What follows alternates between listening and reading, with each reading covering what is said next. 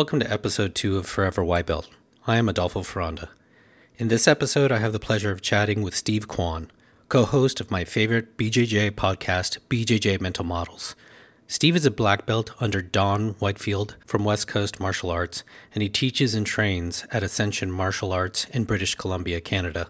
I'm a huge fan of his and his brother's podcast, BJJ Mental Models, where they discuss conceptual jiu-jitsu in a highly effective technical and humor-filled way. Some of the funnier moments for me were their discussions on taint sweeps, Steve's jumping to turtle, and constant cat interruptions during recording. His brother and co-host Matt Kwan is an academy owner, competitor, and black belt under Rob Bernacki, and author of Modern Jiu-Jitsu, an instructional on grapple arts. As you will hear, Steve has the gift of being a highly effective communicator and speaker. I honestly think you could put a mic in front of him, pick a topic, and you'd probably have a hit podcast or radio show.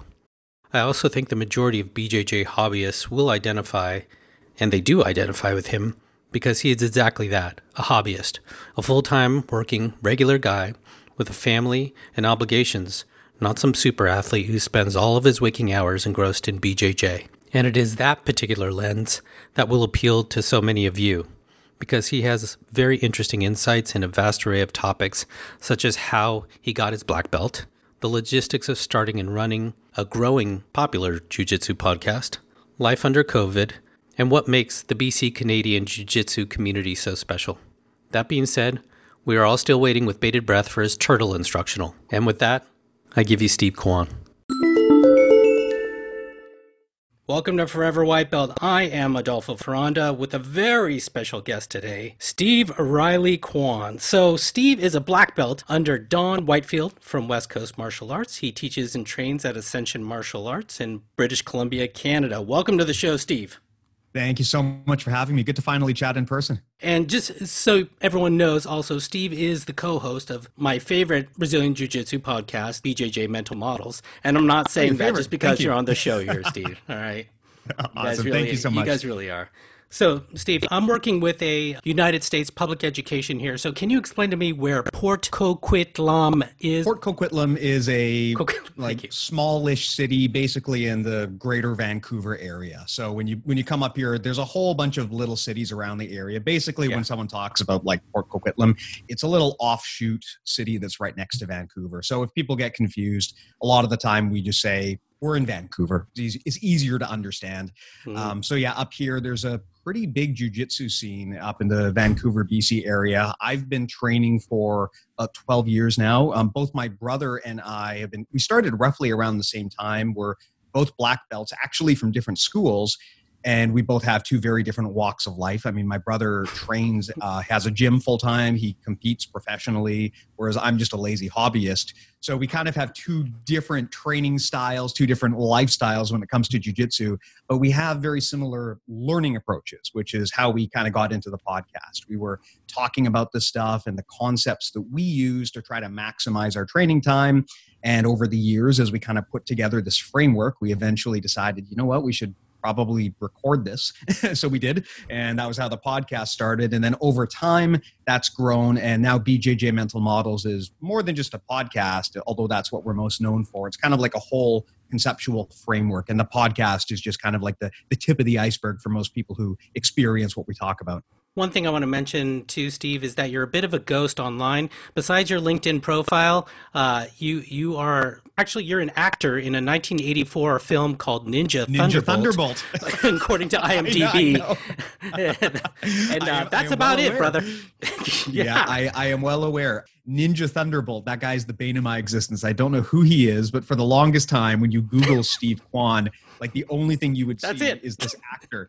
And he only apparently ever made one movie, and that was Ninja Thunderbolt. There is also apparently some like Korean mall singer who just like goes to malls and sings pop songs and records himself and puts it on YouTube.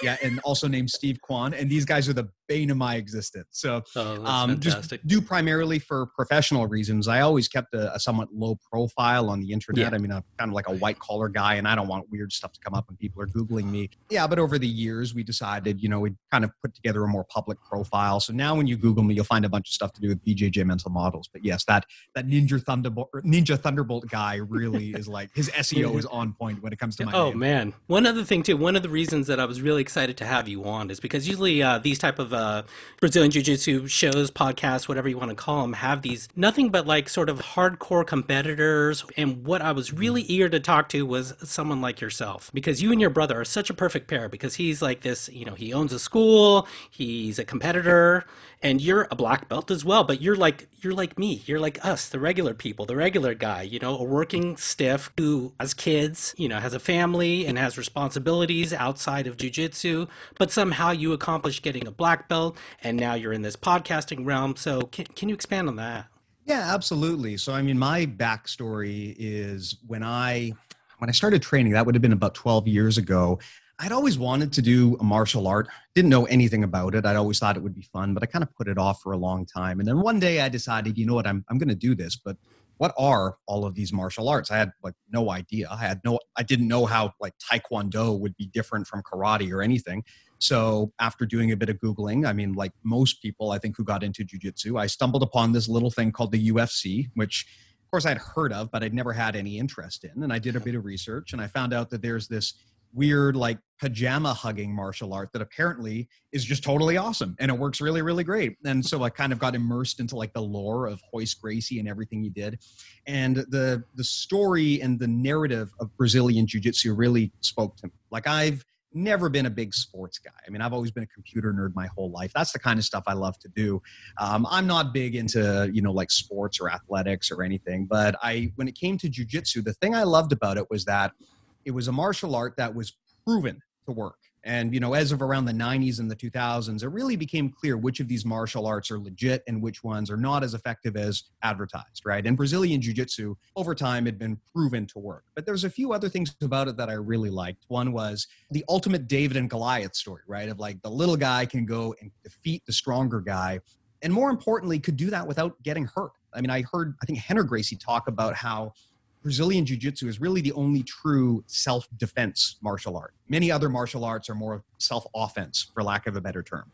Like, if you're using boxing or kickboxing or Muay Thai, can you defend yourself with it? Absolutely.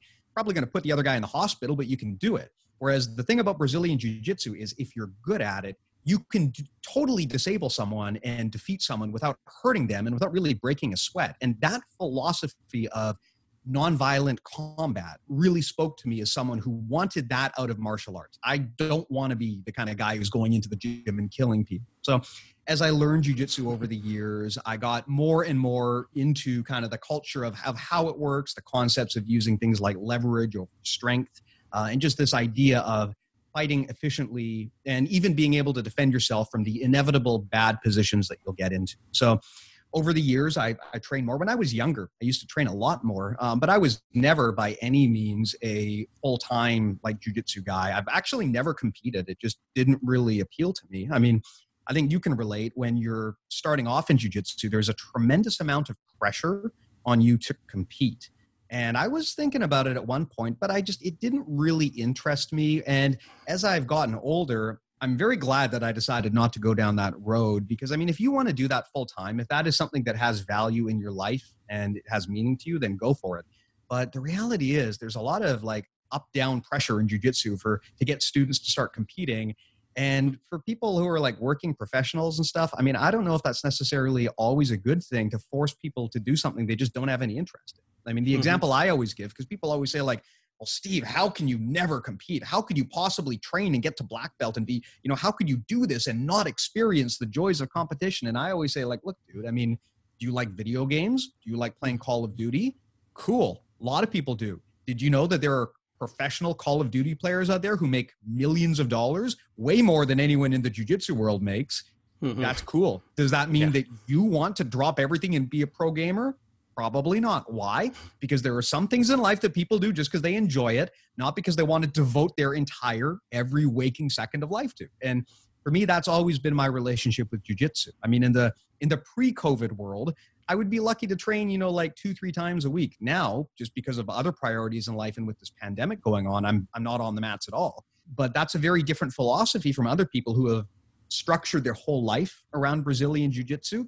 And that's one of the interesting dynamics I have with my brother. Like when he started training, he very quickly decided that this was what he wanted to do with his life. So he quit his job as a chef, went into jiu-jitsu full-time, opened his gym. He competes basically professionally. He's got sponsors and everything. He's done an instructional with Stephen Kesting. Like this is his life. Whereas for me, this is a hobby that I very much enjoy and a hobby that I've learned a lot from, but it is ultimately a hobby.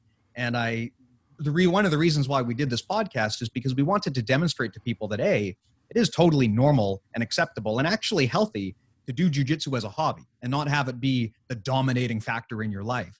But additionally, the thing that we wanted to teach people is that even if it is a hobby for you and you can only commit a few hours a week maximum to training, even if that is your profile, you can still get really, really, really good. But you got to be smart about it because you've got to maximize the use of your time. And interestingly, at the high levels, the top competitors, like some of the Danaher guys, they use very similar, if not the same training methods, because when you're at that level, you need every competitive edge you can get. And smart training methods turn out to be one of the best competitive advantages you can have. So it's interesting how, and Matt and I find this a lot, where his goals are much more lofty than mine when it comes to jiu-jitsu, but we use the same method to improve. And that's ultimately what BJJ Mental Models is all about. When I was even thinking of approaching BJJ, much like yourself via, watching the UFC, I saw it as a consumer to business type of relationship without any of the context of all the stuff that comes with BJJ once you're there. So any of the weird things, the weird etiquettes and these type of things, like don't ask a higher belt to roll with you, et cetera, right? You're really not supposed to win every time and all this stuff, but it's really prevalent, as you know. So I'm just curious, the first day you walked in the door and, the first day I walked in the door, the only research that I had done really is what's the address, how much does it cost, what time do I need to be there? Really, that's it. And then I walk in and people are doing these things up and down the mats that I don't know how to do, and they throw you right into it. I don't know what direction I'm supposed to be going. If I'm rolling, I don't even know what rolling is at that time really with a... It's more flopping and flailing on your first day than it is rolling. A person with the opposite gender, am I supposed to, how hard am I supposed to go? I don't know any of these things. And what I've realized is a lot of these... I've never been to a place that really does an intake for someone who just walks in day one, just gives you some sort of context. Why is that? Why don't these schools do this? It's a good question. Martial arts have always had this weird, like mystical, culty thing going on. And like you mentioned, there's a lot of weird traditions, like, you don't ask a higher belt to roll, which is total BS if you ask me. And to be fair, as far as martial arts go, jiu-jitsu is a lot better than most of the other martial arts in that regard, but we still have a lot of weird traditions and things like some gyms won't let you ask a higher belt for a roll, or in some cases you can't even like ask questions of the instructor, and even things like the bowing on and off of the mat. Or I've heard some people talk about bowing to the dead guy on the wall. Like I remember when I started training, I started at a Gracie Barra, and again to you, the reason I started there was because I Googled Jiu-Jitsu Vancouver and they were the first result. That was the extent of my research. I didn't know what a Gracie was. I didn't know what a Baja was. I go into this gym and I'm asked to bow to these old dudes on the wall. I have no idea who they are. And then they basically throw me in there and I'm getting just manhandled and I have absolutely no clue what is happening. I mean, I don't even know if I'm getting choked out or not. I just know it's not comfortable. So they they say tap out. And so I did that. And it's not until I, was lucky enough to get introduced to some kindly older blue and purple belts who pulled me aside and gave me that intake session that I realized, okay, now I at least have some degree of context. Right. In terms of why that is, I'd have to say that probably a lot of this stems from just the historical context of jiu-jitsu, where previously they used to train harder rather than smarter, right? I mean, jiu-jitsu ultimately kind of was tied into the whole street fight Valley Tudo thing, where a lot of it was just ultimately being tough. And the idea was if you were a good black belt back in the 80s or the 90s, the idea would be you were a legit badass who could handle himself in a real fight. Whereas that has kind of changed since then. And I would say that probably around the 2000s, there was very much a big pivot. And using UFC as an example, you used to have these guys who basically would just like go out there and they would be like willing to die in the cage. And even before that, like their training methods, like Ken Shamrock's training methods, they would basically be fighting in the gym. Like they weren't really like rolling. It was like legit fights. And that's part of the reason why I probably have so many injuries and burned out so fast. And then around the 2000s, being a Canadian, I got to say guys like GSP came up and they pioneered this more scientific, intelligent approach to training. And the results immediately prove themselves. And now in jiu-jitsu, we see the same thing with like the Danaher Death Squad and Rob Bernacki's team, guys who are really arguing that concepts trump just grinding yourself into the ground almost every single time. And even if you do want to grind yourself into the ground, you'll still be better off if you use concept-based thinking. But I think that the roots of jiu-jitsu, where it really was this like hard-nosed street fighter mentality originally, I think a lot of that kind of propagated up and we inherited a lot of these traditions. And so at many gyms, your first day is effectively a hazing. They don't tell you much about who it is. They just tell you what you must and must not do, like bowing to the mat, bowing to the dead guy on the wall. And then you go in there and you get your ass kicked. That's really bizarre if you think about it. Like, can you imagine working at a business where you hire new employees and you onboard them like that? You basically just let them like fail miserably for the first few months and then just hope that they learn it over time. It's not productive or efficient at all. I don't like it either because I frankly think in addition to being inefficient, it's a little bit culty, to kind of haze people when they come in. And I think that's part of the reason why a lot of these gyms get these like weird loyalty vibes. And, it's just because they do use some of these kind of cult tactics that have been so historically intertwined with the martial arts. Yeah, that was actually a great episode that you guys did on that very topic. Yeah, I think that's a great illustration. Even if think of it, if you're a customer walking into a Walmart, for instance, or something, you know what I mean? And you're doing this business transaction with them and you're being thrown into some weird things that you don't know about.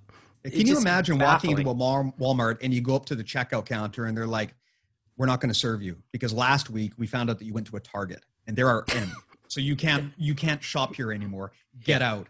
And then they spent like the next 3 years disparaging you personally on Facebook. Like that's basically what a lot of gyms do. And it's weird how even very rational, mature people get sucked into that vibe in jiu-jitsu. And I've had that happen to me where, I had never experienced really much like this in my life. And then I started jiu-jitsu and before I know it, I'm pulled into this weird loyalty, culty thing. And I think a lot of that is just because, we grew up watching these like martial arts stories of like these old ancient masters and all of this. And there's something about the mystique of martial arts that is enchanting. And it kind of, as a grown-up, it kind of gets you to put your guard down, and before you know it, you're establishing these weird relationships and doing these weird things that you would never do in the rest of your life. So that is one of the things about martial arts in general that I think we all need to be mindful of. And I think that one of the signs of progression in the martial arts and where we're going now is that we are much more open as a community than we used to be. Like most gyms now, they don't have that crap anymore about how, you can't train at any other gyms. Most gyms now would happily let you cross-train. I don't want to say everywhere, but the good gyms will, right? The good gyms will. And that is one of the weird quirks about jiu-jitsu, at least historically, is the whole, like, we have secret techniques and we don't ever train with people outside of the gym.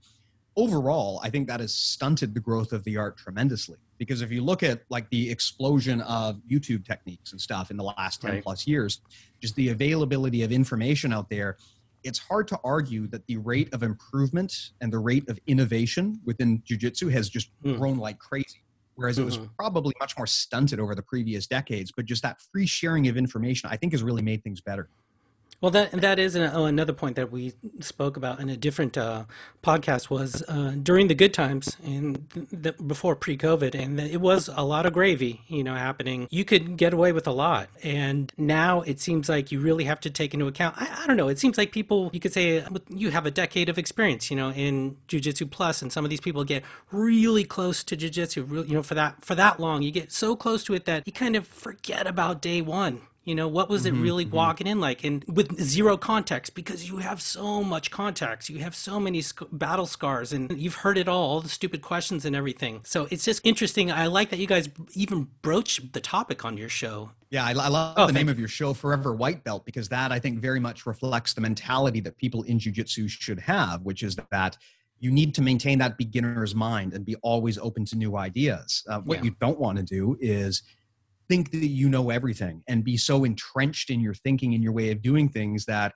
You're not able to absorb new information, new strategies that may come up. Probably the most obvious example that people can think of in the last 10 or so years was the emergence of the leg lock game, right? For a long time, leg locks had this weird negative dogma around them. Yes, but, good point. I mean, you see what's happened now, and that area of the game has evolved so much that it has completely turned jiu-jitsu on its head. And if you don't want to do that stuff and you want to funnel more towards like a more traditional game, that's fine. I mean, I tend to play a more traditional game, but at the bare minimum, you have to respect that stuff and learn how to defend it and get the train back on the course that you want it to go on.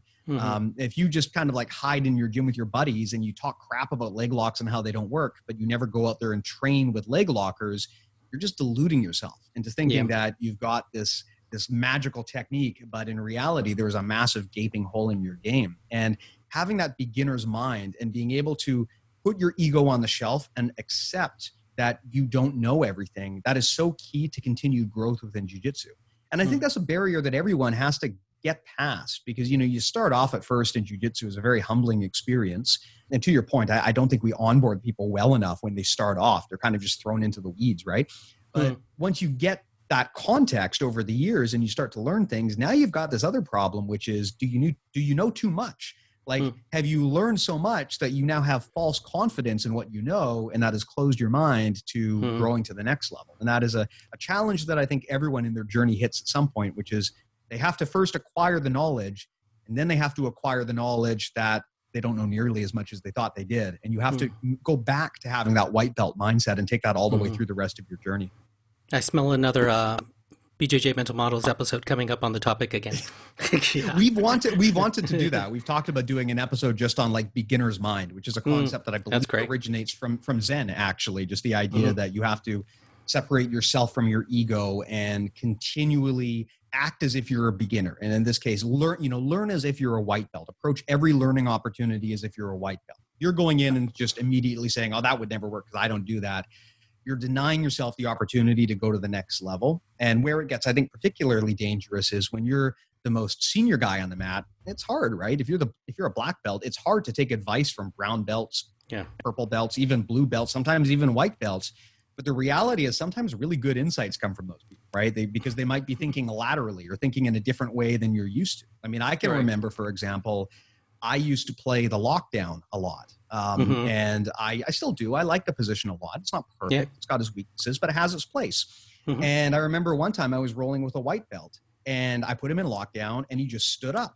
Now, if you've ever talked to anyone who's like talked about like the lockdown strategy, one thing that you know is if you're pulling a lockdown on someone and they stand up, you have to release the lockdown because you'll blow out your knees otherwise. Like it actually kind of inverts the position. But the reality is most people, because they're so used to doing jiu-jitsu, if you put them in lockdown, they'll just stay there and they'll just lay on top of you and try to pummel their leg because that's what you do if you're trained in jiu-jitsu. But if you're a newbie white belt, you might just back out and stand up and try to run away. And you've got to have the foresight as the guy doing it. If the guy tries to stand up, you have to let go of the position. So that's one of the weird situations where you can get blinders to things that are unconventional just because people over the years, they get trained to do things one way. I think it was Phil Davis, the UFC fighter. I think he might be in Bellator. I don't even know where he's at now. But one of the things he said in an interview was that sometimes a white belt is the most dangerous person on the mat because they do things that you don't expect and they do things the wrong way. Right. And I think that's very much true, not even just from a safety standpoint, but there's something to be said about being unorthodox because you can train yourself into training with orthodox people so much that you forget that sometimes untrained people do weird things. and it's good to train. Yeah. And it's good to train with white belts because you forget about that. I mean, I have a story. I think I've told it on the podcast where I was sparring with this, like very, very new, I think like first day white belt. He was a former bodybuilder, huge guy.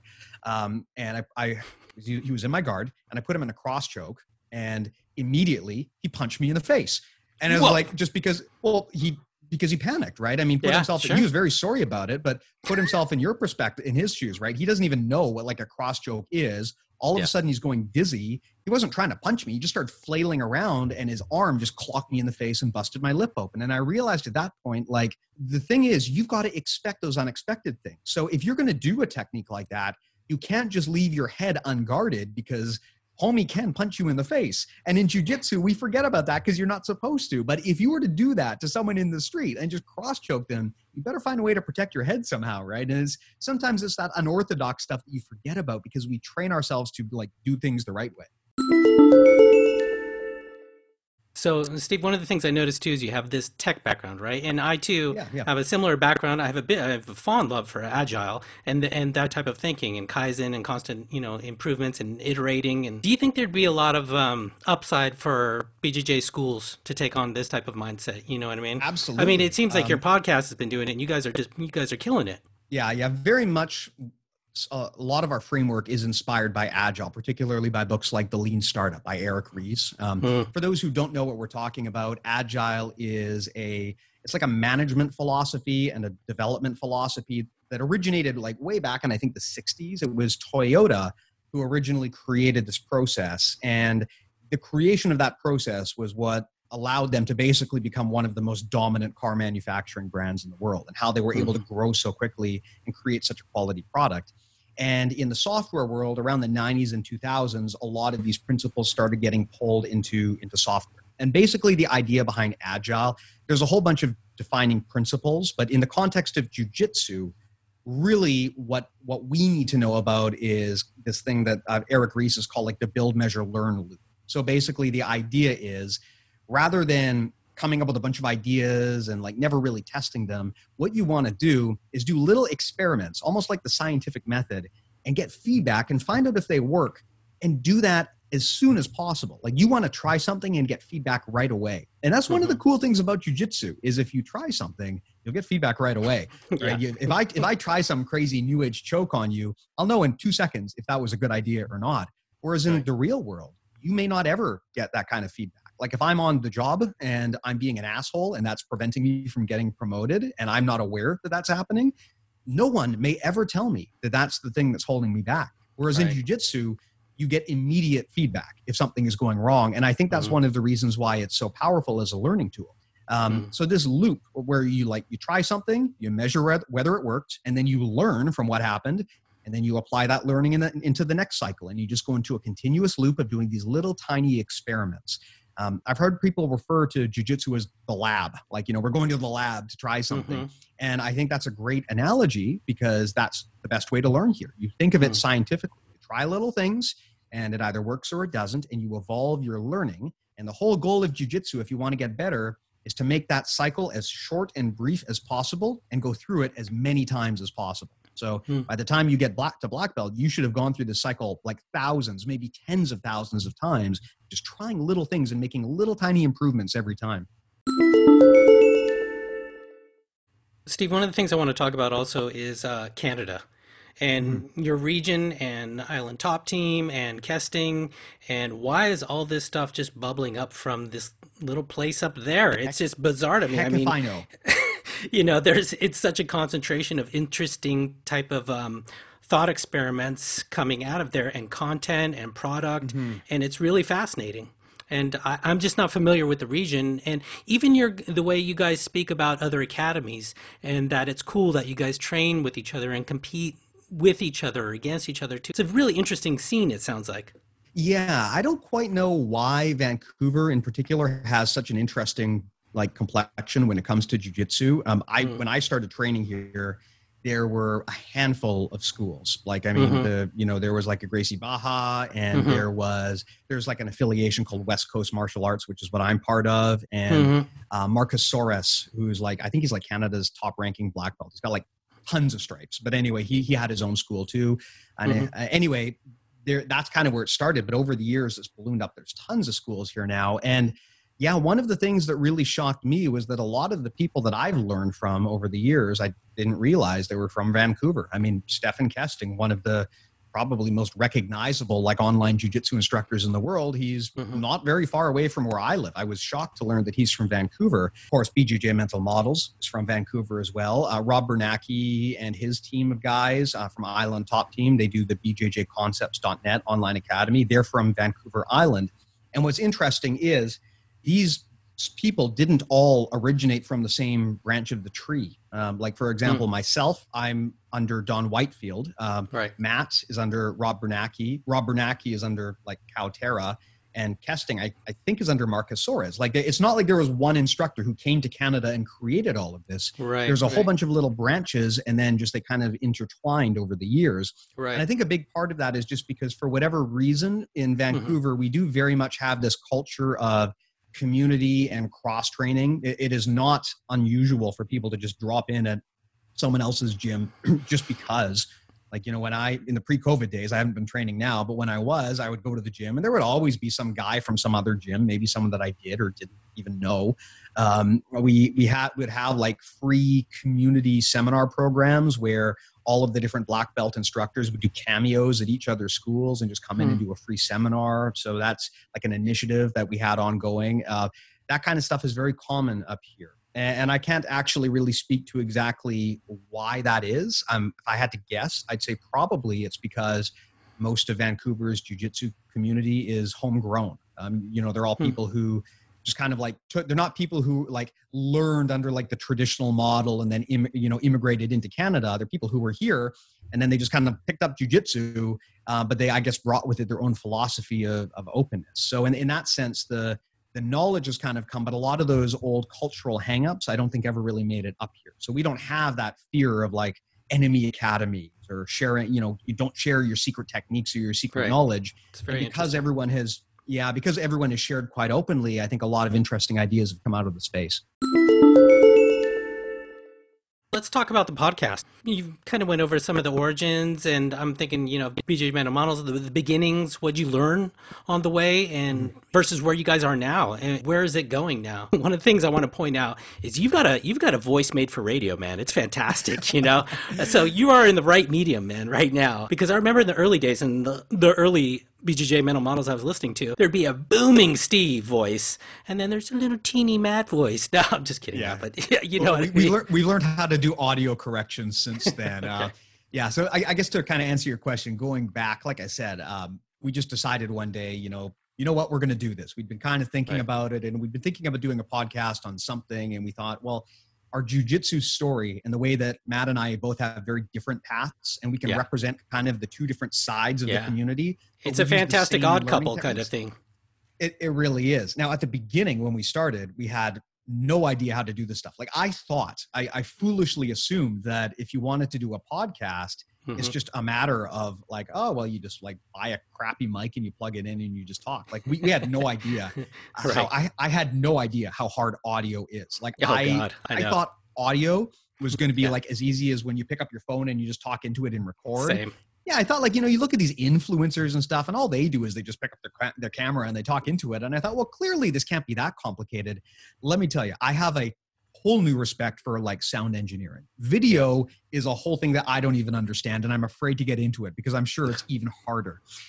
But at the beginning, like we just had this like $40 blue snowball microphone. And what we would do is we would park it in the middle of the room and we'd all be sitting like 4 feet away from it because we didn't understand at the time that you have to be like right in front of the microphone to get good audio quality. Oh, wow. So that's why when you listen to the original episodes, like the audio quality is all gimped up. It's because we were standing so far away. And then over the years, I learned how to do like post-processing. So I went back in and I tried to fix it as best I can and re-level it. But it's like at the end of the day, you can tell the quality difference as we learn. Because around like episode 6 to 10, we figured out how to make it a bit better. And then by around episode 30, we had it being somewhat professional, but there are still little peaks and valleys. And you'll notice this every once in a while, you'll listen to it and be like, why is the audio quality on this one so much worse than usual? And it's usually because we did an experiment or something came up that impacted our ability to perform it. Like, as an example, when we set up the podcast, eventually we realized like, okay, this one microphone approach isn't going to work. So I was trying to figure out, and after extensive research, I figured out, okay, how do you get multiple mics in the room?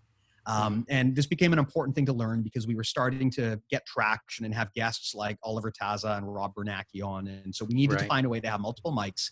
And so what we wound up doing was we went through the whole process of like learning how to do like XLR integration and mixing and stuff. So we've got like a whole professional kit for that was expensive for like a mixer and all of the mics. And so the sound quality got really good. And then COVID happened. And because of that, we can't get into the same freaking room anymore. With anyone, So around episode 60, you'll notice the audio quality dipped. And that's because we had to do some pretty drastic revision and relearn, okay, how do we achieve equivalent audio quality remotely to the point where it's going to sound to the listener like we're sitting next to each other, but we're actually very far apart. How do we do that? So we had to relearn that. And as of now, I think I've got it back up to where I wanted it to be. It's been very much a journey of trying to learn the technology and production, which is something I have no background in. And at this point, I feel marginally fluent in it. The other thing has been taking all of these ideas and having to document and catalog them. And the one thing that I did not expect, the one thing I did not expect was how much I myself would learn from doing that. When you're starting jiu-jitsu, everything is new and novel, right? And so you're always, the struggle is how do I absorb all of this into my head and organize it? But once you get to kind of like black belt, you've seen everything before, or at least most of it. And so the question then becomes, well, how do I really organize this knowledge and communicate it back to the next generation? And what I didn't expect was that by doing that, it would improve my knowledge of jiu-jitsu as well. Like we've got a database of all of these mental models we talk about on the show. It's up to about 102 right now of like full-fledged articles. Your database explaining is all of insane. These things. Yeah. And what I didn't expect was that the process of creating that would clarify my thinking in a way that would make me actually better at jiu-jitsu than just putting in more mat time. As I got, from the time we started doing that, if I had to clock it, I would say the biggest gains I've got from jiu-jitsu have been having to build this database and learn how to organize those thoughts and communicate them back to our listeners. That's been a bigger gain for us than just me showing up and training on the mats. So that was one of the things that really surprised me, was that the process of teaching would make me a better student. Well, number one, thank you for keeping your old episodes, which you're really embarrassed about, up. Well, I think the quality of the content is still good. It's just the audio quality that is an embarrassment. But the material itself, I think, is still good. It should also be known, too, that Steve and Matt have lost copious recordings before. So they probably had to re-record episodes over and over because of flubs, which we all do in the podcasting world. Oh, yeah. Yeah. The worst one for us was the first time we tried to go from doing direct recording to remote. I think I'll remember this for the rest of my life. It was our motivation episode. I think that was like number 78. We had to record that one 8 times because that was the first time.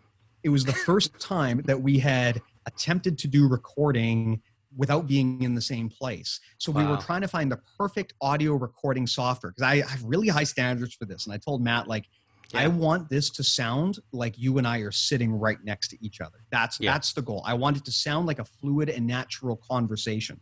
And every tool that I found out there, it would either drop audio, or it would like Skype out and get all glitchy, or the audio quality would just be very low fidelity.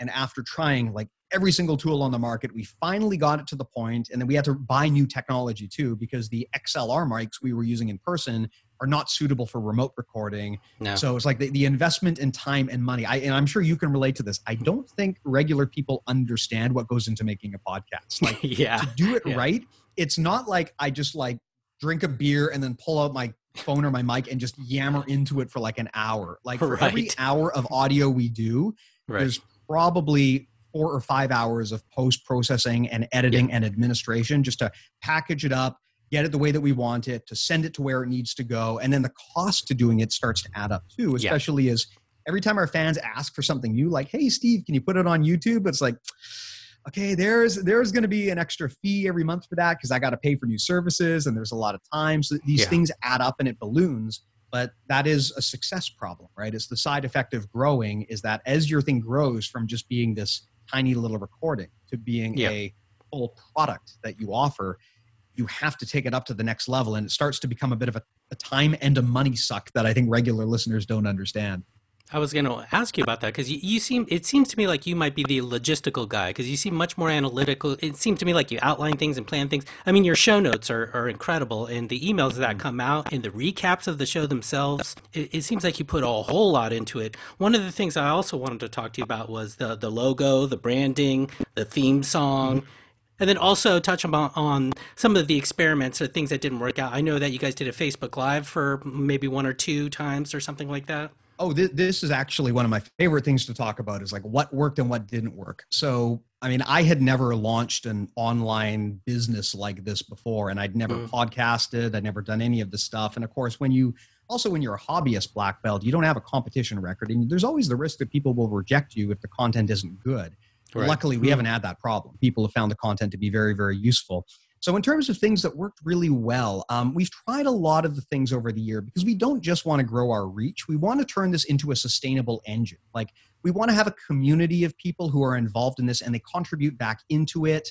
We have a lot of people who support us on Patreon, which is actually the thing that allows us to keep this engine running. But even beyond that, we get a lot of very great listener feedback. A lot of the things that have been added to our database were done at the behest of listener suggestions. So it's been very much a virtuous two-way relationship. And we've tried a lot of things. And there were some things that worked really well, and there were some things that didn't.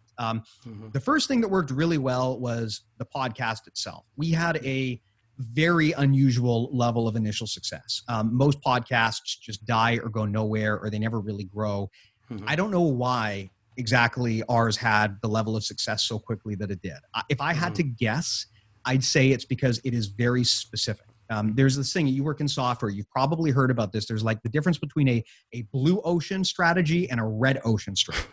And where this terminology comes from is that like a red ocean is the ocean where all the sharks are out and they're eating all of the other fish. And that's why the water's red, because there's blood in the water, right? And a blue ocean is uncharted territory. There's nothing there. So if you want to compete and you want to create a competitive product, you want to do so in a blue ocean. You don't want to go and compete in a market that's already saturated where you're swimming uphill and there's a ton of bigger, better competitors that you've got to catch up with.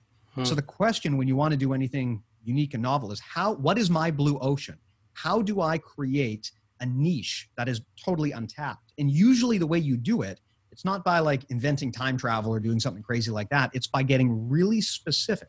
Because if you can target a very, very specific niche, then you eliminate everyone else who could compete with you because they're not in that space. And you are then the first mover. So I think the reason we had so much success was because like there are really not that many products out there that are oriented in terms of mental models and systems thinking, that bring in like expertise from management and software engineering and executive leadership, that tie into jiu-jitsu, that do it in a podcast and do it in a way where we don't talk about techniques. I think that's the one thing that makes our product really unique. I love when you guys talk about techniques, though, Steve. You know, but I do think you're missing one, or maybe not missing, but just not bringing up. There is one thing, and maybe you're too nice of a guy to say it, but I think there is a qualitative factor to it, that there's an it factor. There just is. And I think you and your brother have this chemistry. And even I heard a recent podcast with you and Rory, and you guys had really fantastic chemistry as well. But there's something about you and your brother too. I'd never spoken to Rory in my life. It was just so bizarre too. I'm like, but it was really good. I don't know why exactly it worked out so well. Rory and I we've never met in person. First time we spoke was that recording that we did. Like the only reason why was because he's a friend of the show through Rob Bernacki and Matt. He's their training partner. I've never met him. He lives off on the island. And one day I just asked him, do you want to jump on the podcast and talk? And I think maybe the reason why is because he's got a similar journey with us where he's got two very successful online offerings. He's got his YouTube channel, RVVBJJ, and he works with Rob Bernacki on their online academy. So he's already got a similar set of experience. So for whatever reason, when he came on the podcast, it just really worked well. And of course, for Matt and I mean, we've been talking about this stuff together for our entire lives, right? So we already have a pretty good communication dynamic, and we've got a lot of experience talking about jiu-jitsu. So a big part of the podcast was just putting a mic in front of and recording the conversations that we were already having. So if it feels like it's kind of like rehearsed and polished, it's just because I guess it kind of is, just from the fact that over the years we've talked about this stuff so much. Yeah. So in terms of some other things that we tried that worked and didn't work, I think, by the way, part of the reason the podcast worked well was just luck of the draw in terms of SEO, search engine optimization, because we were trying to figure out a name for this thing. And like self-explanatory. And the other thing I noticed is that, and I think we just got dumb lucky here, everyone else who has a podcast puts like jiu-jitsu in their name. We're the only ones who put BJJ. And I think as a result of that, we organically caught up on a lot of queries that people weren't finding.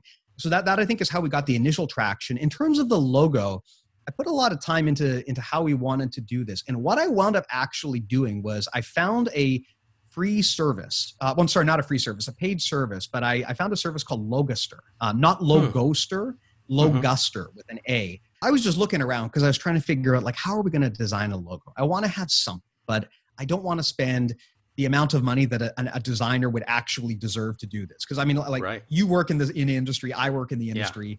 Yeah, I'm not comfortable cheaping out on. Yeah, I'm not going to cheap out on some designer. I'm going to make sure they get properly compensated, but I don't have the money.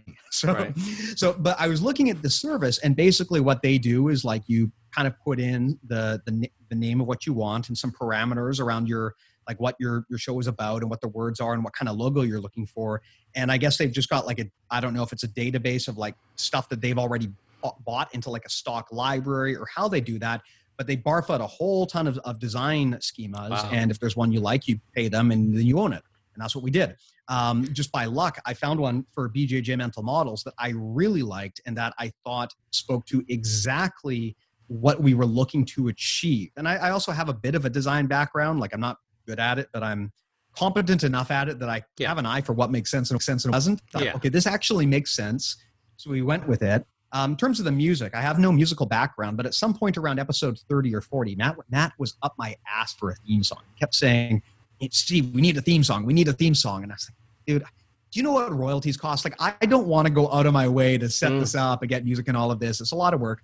So we thought, you know what? Let's just ask the listeners if anyone wants to do it. And sure enough, we had a listener who was a musician and took us up on it. And he sent us like a whole bunch of different options. I'll give him a shout out here. His call sign is Enterprise with a Z.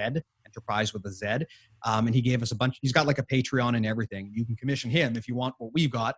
But he put together a bunch of different options. And so his stuff is the stuff that we use on the show. In terms of other things that worked or didn't, I went heavy on Facebook ads when we started this. And Facebook ads was very hit and miss.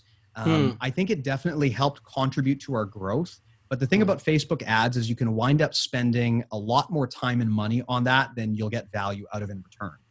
By the end of it, we were spending like hundreds of dollars on Facebook ads every month, and we were getting viewership out of it. But I'm not really sure if those listeners just kind of like came in and left, or if they really stuck around. The things for us that have really, really worked and actually surprised me in terms of how they worked, how well they worked. Number one is the newsletter. We put together a BJJ Mental Models newsletter through MailChimp. We send it out every week. I kind of just did that at first as a way, because everyone who does this stuff says, oh, you got to have a newsletter because that's how you build relationships with your listeners, right? Because the problem with the podcast is you don't know at all who's listening to you and who's talking to you. You have no way to get in touch with them. So if you have no relationship, whereas with a newsletter, I can, they fill in their email and I can send out this thing and I can say, if you have any questions, just hit the reply button. They'll reply and we can chat. And so then I actually, to some extent, have some understanding of who these people are, and we have a real two-way relationship. The newsletter at this point is growing to the point where it might overtake the podcast in terms of popularity. Wow. And that I did not expect, because the newsletter was just kind of a happy accident. We just did it. So email is still powerful, huh? Yeah, at least for us it was. All of these people building these like email newsletter databases. I thought this was some like hunky-dory marketing crap, but everyone who knows this stuff said, oh, you got to have a newsletter. And you know what? Mea culpa, you guys were right. It proved to be very valuable. Other things we did that worked really well, engagement on Reddit was a big, big deal for us. In terms of the things we do that organically promote the podcast, being active on Reddit and establishing a reputation there probably has been one of the key factors to our growth. That's been a big thing in terms of what has helped us. Another thing, and the thing that really swung the needle for us, was Patreon. So in the past, we had, we sell merch, and but the thing that I think a lot of people don't understand is if you want to support a podcast, like, merch is not the best way to do it, right? Because if you want to buy like a t-shirt, if we sell a t-shirt for $25, right? Yeah. We keep maybe $6 worth of that. It doesn't really help in any meaningful way. It's there because we know people like that stuff. The gi patches are a little bit better, but like make a few $10 sales here and there. It isn't enough to float the podcast. Like I think people don't understand, to do a podcast like we do, it's probably, if I'm just pulling out a number out of my head, it's probably like 60, maybe 70 hours of work per month to do. And it's probably about $200 per month in terms of ongoing maintenance fees to purchase all of the software that chains all of the stuff together. We just can't sell enough in terms of merch to break even there. But the thing that really moved the needle for us was Patreon. We don't make enough on there by any stretch to do this as a full-time job. But we Right. do make enough to cover the fees and incentivize us to do better. So that's been the game changer for us. And what we're trying to figure out now is how do we go beyond that and not just have this Patreon type relationship where people are basically making like donation pledges to us, but how do we offer this as like a real product? You know, we don't want people to feel like they're giving us money and they're not getting anything in return. We want them to feel like they're giving us this money and we're giving them a valuable product in return. So the thing that we're trying to do now is we're trying to take all of these little pieces we've made, like the podcast, the newsletter, all of the social, the Reddit stuff, all of the stuff. How do we bundle this together like a course or a library or something that we can sell membership to? That's been a big thing that we're struggling with, and we don't yet know the answer. And I would have thought that Patreon would have been that, because I did see in the email that you guys also mentioned a book. Yeah, that's where we do it right now on Patreon. If you join our Patreon, then you get access to all of that stuff.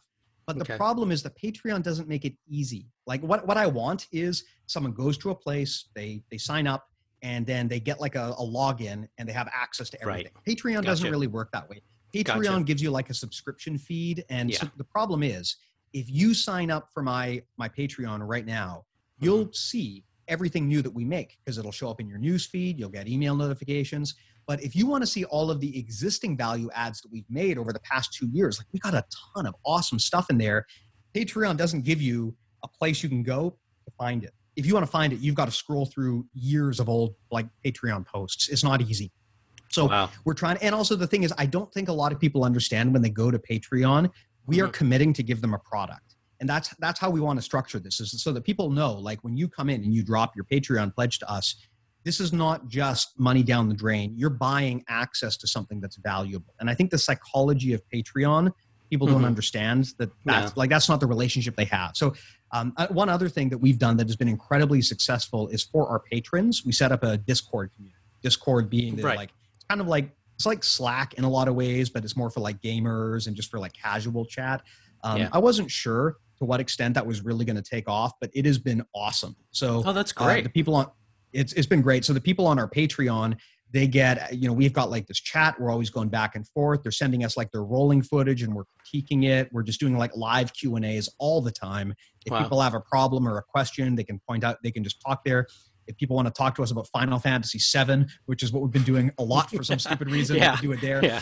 So we've got a really great relationship there. And that to me has actually been one of the best tools we've had, because it has allowed us to build a two-way relationship with our listeners in such a way that I know now, I really know what's going to help them because they tell me. So I go on there and I ask them, like, guys, what do you want to do next week on the show? What do you think would be good? What's working with the show, what's not, and and how can we reposition and improve this product to make it more valuable? And that's where a lot of our ideas come from now. So if you so it's almost like you're having retrospectives with your patrons. Basically. They're basically like, if there are customers and our listeners, we basically have like the equivalent of a scrum, just like on a daily basis. I'm on my phone and I just say, what's up, guys? And I ask them for feedback and they tell me what they're doing and what's working or not. And they'll shoot us some rolling footage that they took last night. And Matt and I will say, you got to put your elbow in that place and not that place. And it appears to have been a very positive relationship both ways. And so that's actually been one of the surprisingly most valuable things we do. I didn't realize when we launched that. I wasn't sure if anyone was going to sign up, but I didn't realize how many people would be on board with that Discord and how valuable they'd find it. So Discord is just taken off. You're one of the many that I'm starting to hear that everyone is just using Discord now. Mm-hmm.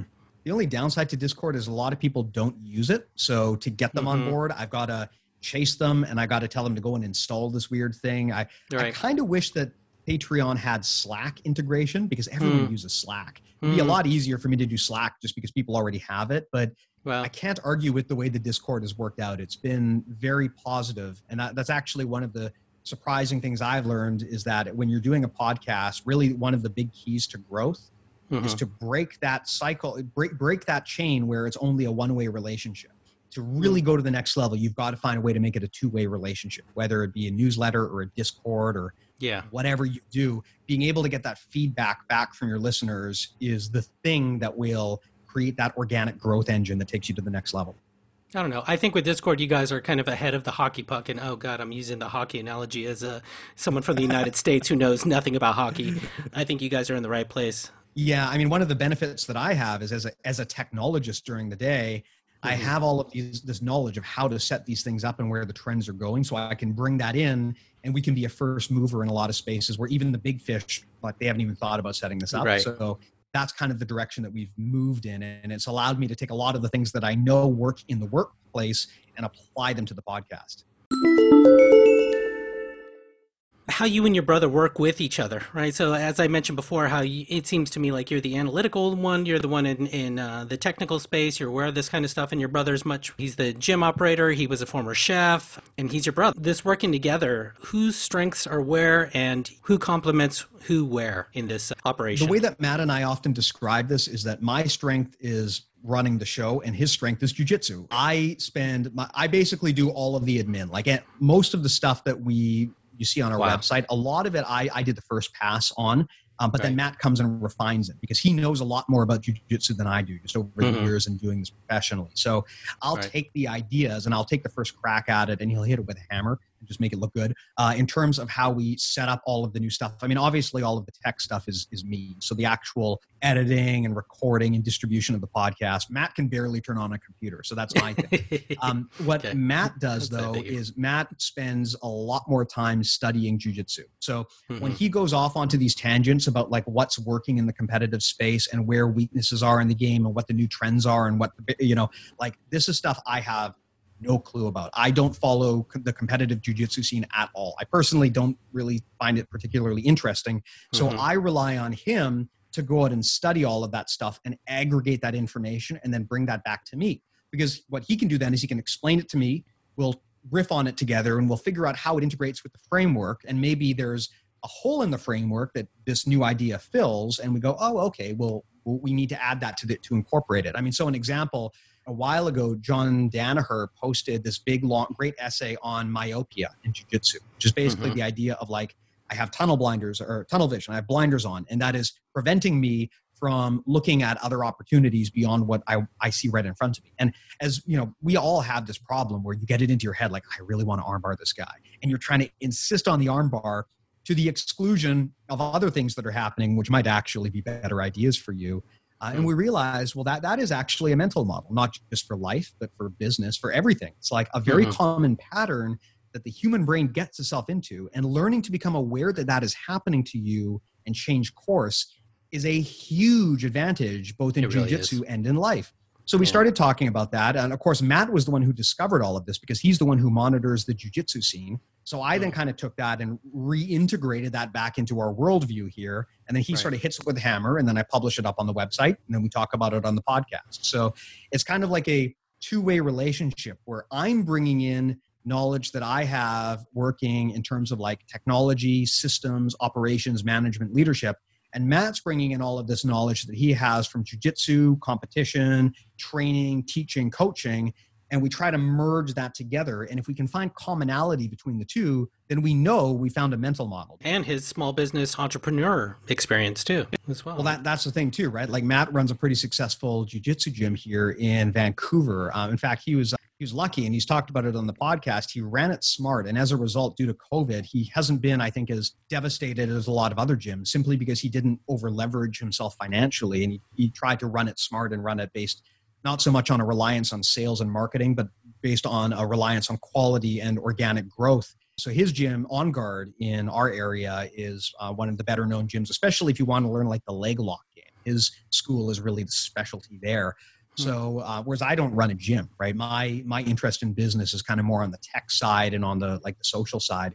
So Matt has that direct firsthand experience of what's going to happen when you run a gym and where the pitfalls are going to be. And I think that's something that almost everyone who sticks with jiu-jitsu for the long term is going to think about. So the fact that Matt's got that experience allows him to speak from an educated standpoint with people about like what's likely to work for them and what's not. BJJ under COVID, and that's one of the things I want to talk to you about. What does it currently look like to you, and what do you think it will look like in the future? And touching on that, I'd like to talk about also the state of jiu-jitsu, its current state, conceptual BJJ, and the future of BJJ to you. first and foremost, when it comes to COVID, I mean, I would say that I am not an epidemiologist. I'm not a scientist, although I do play one on Facebook sometimes. If you follow me on Facebook, I am consistently trying to preach for a science-based approach in terms of COVID, and I'm consistently getting yelled at from people who don't want to hear about it. But I don't care. I'm going to do it anyway. So, I mean, I like to think of myself first and foremost as a pragmatist and a rationalist. And when it comes to things like COVID, the reality is that there's a lot that we don't know. And I think when people see like changing science and changing answers and changing advice, they think to themselves, oh, scientists don't know what they're talking about. That is not what is happening. What is happening is that the science is emerging and we're constantly getting new information. And we have to work with the parameters of that limitations right now. The fact that science is revising their thinking is a good thing. That is one of the hallmarks of science, is that they have a beginner's mind and they abandon thinking when they have evidence that they're going in the wrong direction. That's why. Wait, Steve, so you're suggesting we inspect and adapt? Basically, yes, I'm suggesting that. I'm suggesting that but the thing I found is a lot of people, they have a narrative in their head that they want to hear or that they believe in, and they're very receptive to information that supports that narrative. And they're very resistant to information that doesn't. And I've been attacked very personally on a lot of matters because people don't want to hear that COVID is a real thing and a legitimate threat. And it is, scientifically speaking, it is. I mean, we can have a conversation about what the right approach is and how far we need to lock down and how far we don't. We can have a very rational, objective discussion about that. But you can't objectively argue that COVID is not a real threat. Like, at this point in time, COVID has surpassed, in the United States alone, like it surpassed the deaths from World War I. There's a very good chance it's going to surpass the deaths from World War II. I mean, we completely restructured global policy because of 3,000 people dying in the year 2001. At one point, that many people in the US were dying per day because of COVID. And we're still not taking this seriously. And that is not just a US thing. There are many, many people in Canada who don't as well. And I think a lot of that is just, there's like a degree of proximity bias, right? If you haven't seen and experienced this firsthand, it's easy to hand wave away that this thing is not a real threat. It's easy to say, oh, well, you know, it can't possibly be real. I haven't seen anyone die of this personally. But if you look at the news, you'll see there's a lot of stories of people who say, I didn't think this was serious until my mom died of this or until my wife died of this. And that is the boat we're going to get into. And the thing I have found very disappointing in the jiu-jitsu community is that a lot of people don't take this seriously. They think it's a hoax. They think that, or they think it's overblown. They think it's somehow admirable to just keep training right through a pandemic. They think that it's a sign of weakness to take this seriously. They think it's a sign of fear if you take this seriously. That kind of rhetoric, I think, is harmful. Because very clearly this thing is a serious threat. Now, what exactly we should do about it, that's a much more complicated question. I think that really the challenge is that none of us are experts in the matter. So for me to come on here and say we should all do this or we should all do that, like who the heck am I really? Like I barely know jiu-jitsu, let alone science. So the last thing I should be doing is giving science advice. But what I would say is we should listen to the best minds that we have who have a hell of a better understanding of this stuff than we do. We should listen to their guidance. We should understand they're not perfect, and we should be willing to adapt our thinking when new information comes up. And the thing is, in reality, like the situation is very different depending on where you live. Like up here in Canada, in BC, we were world leaders in the COVID response up until a few weeks ago. And now we've kind of lost control of it. And the cases are going back up again. And they're kind of like at an all-time high. And I know there was a very similar curve in the States, although more pronounced, where the curve went up. There's a big spike initially, and then the curve flattened, and then it spiked up again. And I think a lot of that is just due to lack of willpower and people either thinking this thing is being done or getting COVID fatigue or just wanting to will it out of existence. But the virus doesn't care about your politics. It doesn't care about your opinions, your beliefs. It doesn't care about whether you think this is a hoax. It exists in a completely objective fashion. And if we're going to respond to that, we need to be equally objective in our response. And so I would say that whatever you believe about this thing, try to collect the best information you possibly can. And that doesn't just mean go on YouTube and find something. And it doesn't mean if one scientist says it, then it's all good to go. Like, consider the reputation of the people that you're getting your information from, and consider what other people say about that source. Like, if you find a doctor who agrees, who says like, oh, COVID's a hoax, but then you immediately find like 1,000 more qualified doctors who say that dude's wrong. Consider the quality of the information that you're taking in. And the reality is with jiu-jitsu, unfortunately, our hobby is probably one of the worst activities to do if you're worried about the spread of COVID. How we rationalize and reconcile that, I don't know. And I'm not really comfortable giving advice on this, but I've seen a lot of people try different things, right? And I think, honestly, the biggest question that you have to ask is, where are you? And how bad is the outbreak where you are? And what does your health authority say? And are they really a good source for information? Like, can you validate that health authority is really on top of things? Because honestly, some health authorities are not that great. So you've got to try and find the best quality information and make a call based on that. But the worst thing you want to do anywhere is just reopen your gym and pretend that it doesn't exist. Like people who brag about like, I've been training through the whole pandemic. Like that's not something to brag about. That's embarrassing. You're making our community look bad. I mean, you're running the risk of drawing some ire from regulators, which would be completely understandable, right? I mean, if they start tracing big outbreaks back to BJJ gyms that were flaunting the rules, like this is going to be bad for all of us. So please, at the bare minimum, be responsible and be critical in your thinking. I'm done. Conceptual jiu-jitsu all of a sudden just stormed out of Canada, I'll say. And it was this whole other thing. And for me, it was like a light bulb going off. For me, it was really difficult to learn when I just watch someone doing a technique, right? So I have to do it over and over and over and fail until I can even start. So when you get these concepts that you can think about instead of hold hand, hold leg, or whatever, right? When you start thinking about frames, alignment, base, and these type of things, it's helpful to have, for myself, a hybrid of the two, right? Obviously, which worked for me. Having someone talk to me about concepts for anything over 5 minutes, and I'm down in Candyland, in my mind here. Yeah. So your thoughts on where is conceptual jiu-jitsu going? Is it jiu-jitsu itself? Where is it going? How do you see it? The current state of things? Well, I think it's very clear. It's kind of irrefutable that concept-based thinking is on the rise. And, working in software and in management, you are obviously also familiar with this, that, a long time ago, we moved past just like banging our head against the keyboard, and we have systems now for how we think. And in jiu-jitsu, that is starting to catch up. And I think especially with the success of the Danaher crew, them and like Ryan Hall were probably some of the ones who really started pioneering this model. Rob Bernanke, who is quite famous for it, has said that like Ryan Hall was very much his inspiration. He saw that dude's way of thinking and really changed the way that he thinks. For me, one of the big things that kind of got me thinking about this was learning more about mental models and how they work in the workplace, and then learning and mapping that back to the game-changing moments I had in jiu-jitsu. Because I think I've talked about this on the podcast. Like we've all been to the gym where, there's three, I'm sure you've been to this. I'm sure most of our listeners have. You go to the gym, there's a warm-up, there's 3 techniques, you drill them, you roll for 10 minutes, you're done. That's the class. Like everyone in the world does that. Is that a good way to teach?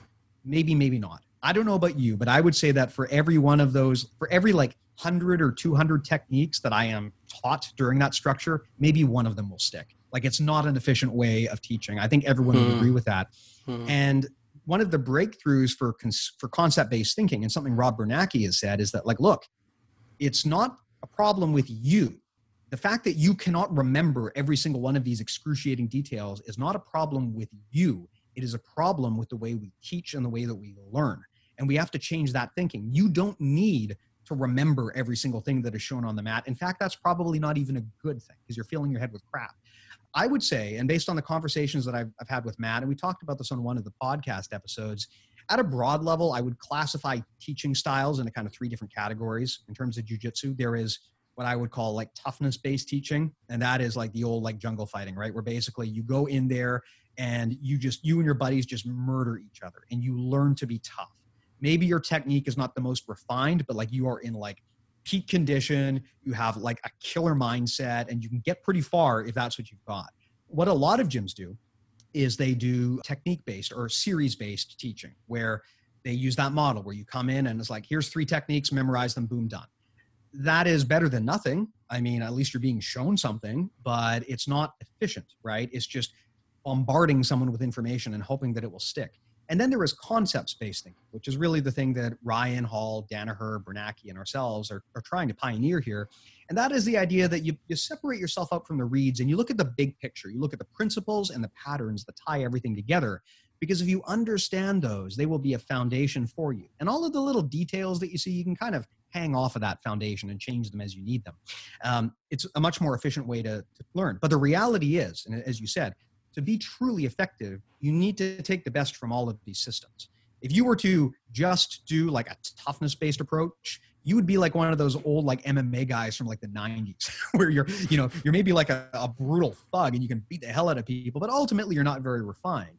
Similarly, like technique-based teaching, at the end of the day, you have to tie your ideas into some sort of material concept, right? If I just sit down and talk about jujitsu with you, and that's all you ever do is talk about jujitsu, and you never do it, you won't actually learn. So you do need that. But similarly, the concept level is the level on top that helps you think about it and tie those ideas together. And I think that to really accelerate your learning, to make good decisions, you need that concept-based approach. And I think that especially given like Danaher's team and the success that they're having is really showing how important that concept-based approach is. In terms of like where I would like to see jiu-jitsu go, I would like to see concepts take more of a place in the classroom. What I wouldn't want is a situation where, as we all know, you roll into the class and it's like, okay, guys, here's armbar variation A, here's armbar variation B, here's armbar variation C, we're done for the day. Like you should be able to tie those back to a theme. You should be able to tie those back to and present those in terms of principles. So like the way I like to teach is rather than picking 3 techniques out of my grab bag and saying, here's what we're doing today, I'll say, here's the idea I want everyone to have today. And maybe that idea is something like the importance of having a good elbow-knee connection. Here is that core idea. And then when I show techniques, they will just be examples of that idea. You know, I'll pick some techniques, but these will ultimately all just be examples of the main concept that I want to show. So instead of showing like a series of armbar escapes and stuff, what I will do is I'll say like, look, today, here's the idea I want you to learn. And then I'll show 3 different moves that maybe illustrate that idea in action. And then at the end of the class, I'll tie that back to the idea. And I'll say like, look, guys, these were some examples that we did today. Now, if I can get you to take one thing away from this class, it's this idea. That's what really matters. The examples and the techniques, they're just details. They're just specific illustrations of this idea. Take them or leave them, right? And I think that's a much more effective approach if you want to teach from a concept base. So I want to be respectful of your time here and sort of wind things down with an odd question, but one that I love asking people. Go for it. Can you tell me how you learned to tie your gi belt? So, and then can you tell me about the first time you attempted it in a live class? Okay, so, well, I mean, I guess the first time I attempted it in a live class was probably day 1, but I didn't really have the wherewithal to be embarrassed about it until much, much later. I probably did not quite learn how to tie it properly until black belt, and that's an embarrassing admission. I used to have the problem that everyone has where I just couldn't keep the stupid belt on. And around, like I was tying it the quote unquote right way, but there's a few different ways that you can tie it. But there's like this super awesome way. I think if you look up like Kesting's got a video on like the best way to tie your belt. And basically it's like this fancy knot. And if you tie it that way, it's much, much less likely to come undone.